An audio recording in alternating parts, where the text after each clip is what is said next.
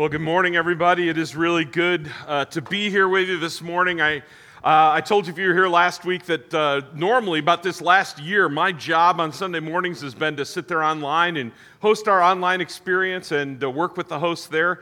And that's been a lot of fun, but it's great to be back with you.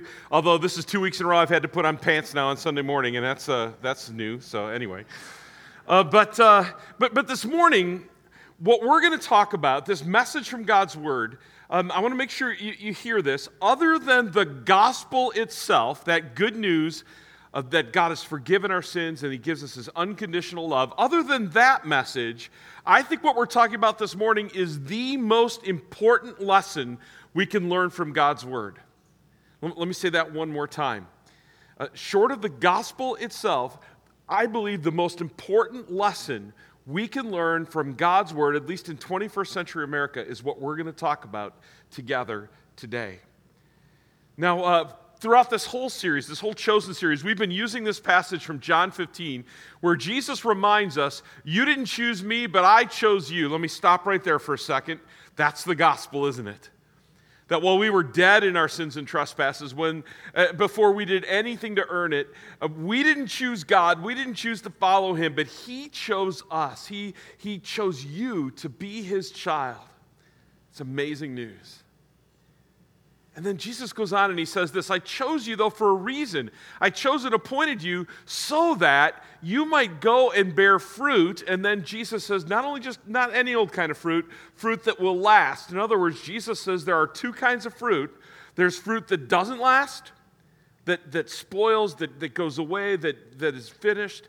And there's fruit, He says, that will indeed last. And we're going to see in a minute that He says that fruit doesn't just last, it lasts forever.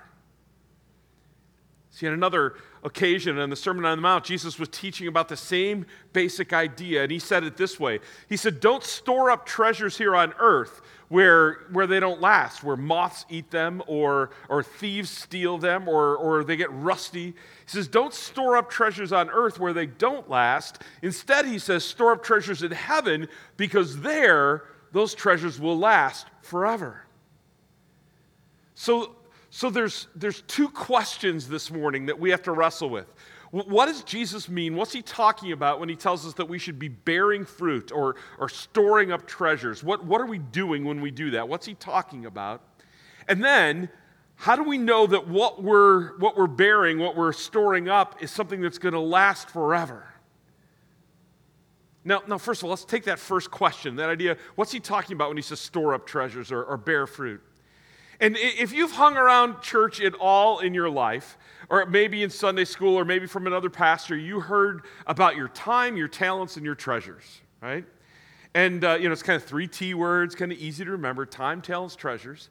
And often, I think, in the church, we talk about those as if they're 3 different things, but I would argue they're not. I would argue they're really all the same thing. They're really all just different sides of the same coin. They're really all kind of you.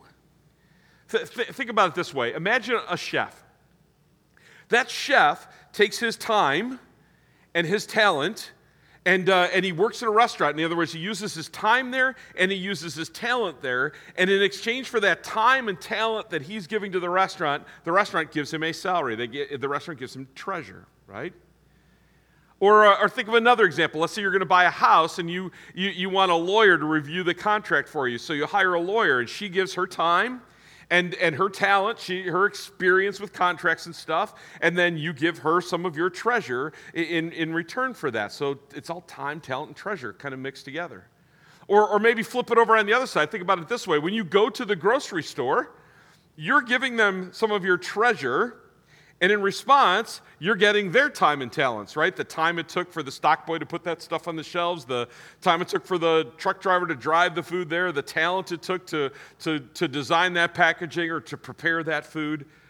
Time, talent, and treasure. All of these related. And so the question really is, when you think about your time, your talent, and your treasure, where are you investing that? Where are you spending your time?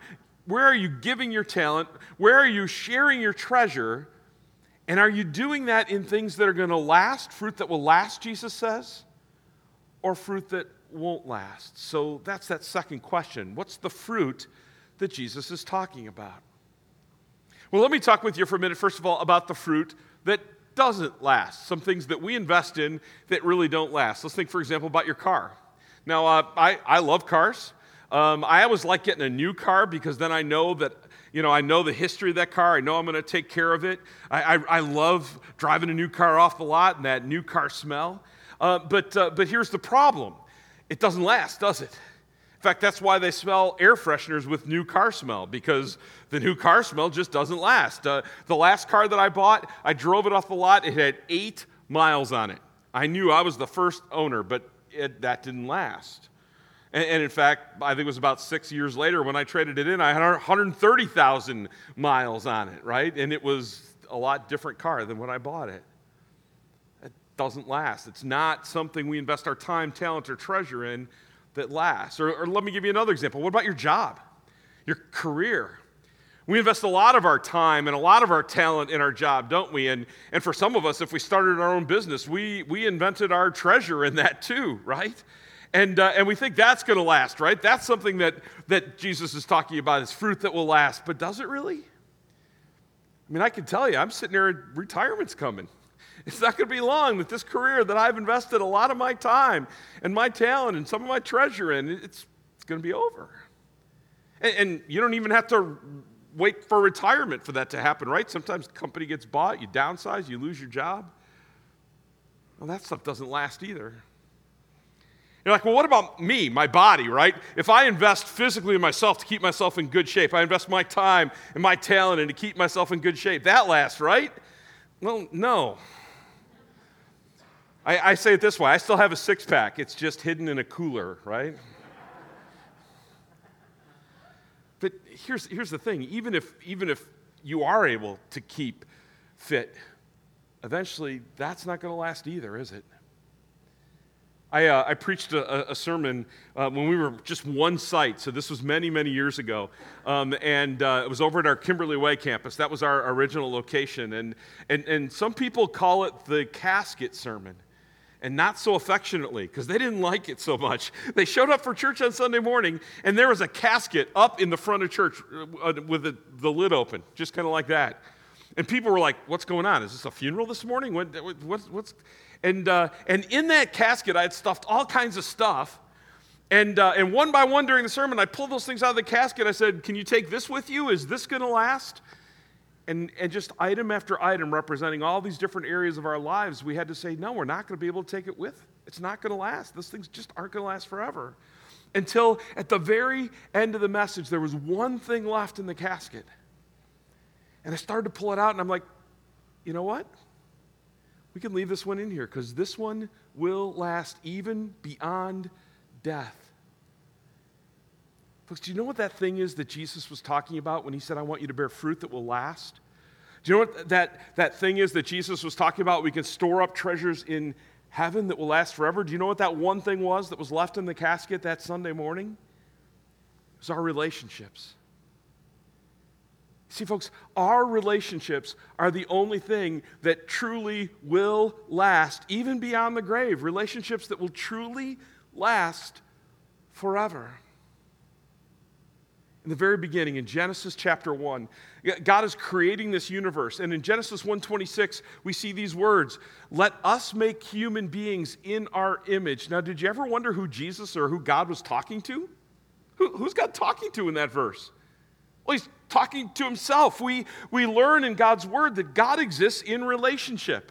Father, Son, and Holy Spirit. We say three persons, yet one God, this thing we call the Trinity.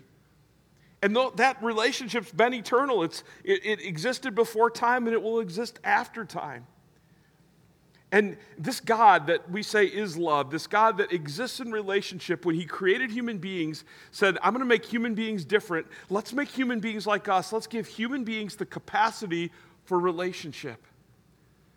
Let's create human beings with this ability to be able to be in relationship with us, to be part of this relationship that has lasted forever before time, and in relationship with one another. Now, this last year has tested those relationships, hasn't it? In a lot of ways.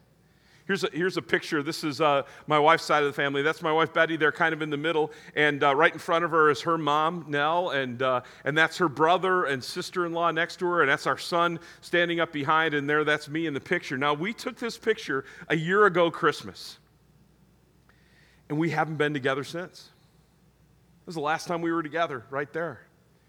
Betty's mom's in a care facility, and we have been isolated for her for a long time. Finally, just these last couple of weeks, we were able to actually go and visit her for the first time. And Betty's brother and sister-in-law, they live out of state, and so the travel's been an issue. We haven't been able to be together with them, and we haven't all been together since then. This year, as bad as it's been, has taught us something, hasn't it? It's taught us just how valuable those relationships are, those relationships that maybe we've taken for granted. And here's the thing, I honestly don't know, will we ever be together like that again? I don't know. We're just, not sure where this is all going, and not sure what Betty's mom's health is going to be like, and hopefully we'll have a chance sometime in the future to be together, but we just don't know. At least not here on this earth.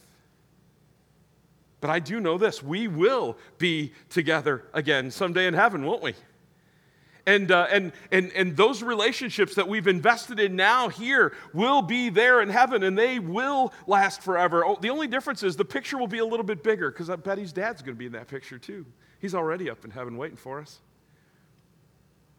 You've all got people like that too, don't you? People that it hasn't been COVID that's kept you apart from, it was death itself that kept you apart. But folks, those relationships are not done. They're not over. The relationships God has given us will last forever. Now, last week, we gave you a chance to invest in a new relationship through this thing called Chosen.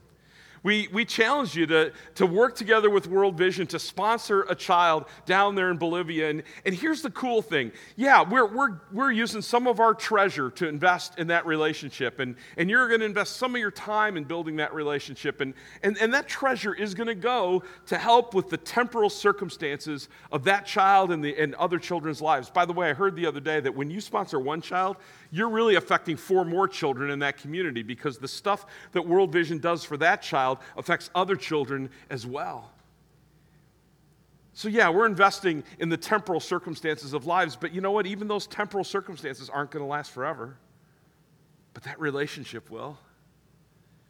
If you signed up to sponsor a child and you go out in that lobby after the service and you grab that envelope and you look at the picture of that child holding your picture, that child that chose you, that's the start of a relationship that truly can last forever.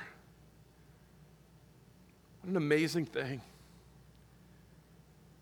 And again, by the way, if you didn't get a chance to sponsor last week, if you missed that opportunity, you haven't really missed it. I'll tell you at the end of the service today how you could still sponsor a child, how you could still invest in a relationship that can last forever. But this week, here's what I want you to do. I want you to just sit back and reflect a little bit. Reflect on how relationships like World Vision can last forever. Think about who chose you, but I also want to encourage you to just sit back with your calendar, or maybe it's your checkbook. Or I know some of you are going, checkbook? I don't have a checkbook. I don't even know what a checkbook is, right? I get it, right? But however you look at how you invest your money, maybe it's your budget or your online bank register or whatever it is. Look at where you're investing your talents, and your time, and your treasures. And ask yourself this. I mean, we all have to invest some stuff in our job and in our house and in our car. That's part of how we live our lives. But my question would be, are you investing enough in the one thing that's going to last forever? Are you investing in the relationships that God has given you? Jesus says that he's chosen us to be in a relationship with him. And he says he has chosen us to bear fruit, fruit that's going to last, to invest in the relationships that he's given us. Let's pray about that right now. Lord, I want to pray for every person in this room right this moment. You have called them into relationship with you. You've given us the gift of being chosen to be your children. And Lord, I also want to pray just quickly for those people that made that step of faith to sponsor a child and who now have been chosen by those children for a relationship. Pray that you bless those relationships. But Lord, for all of us, I would pray that you've called us not only in relationship with you, but you've given us people in our lives, friends, neighbors, family members, spouses, kids. Lord, help us always prioritize those relationships in our lives. Help us invest our time, our talent, our treasures in the fruit that will last, in the treasure stored up in heaven, those relationships with you and one another. In your name we pray. Amen.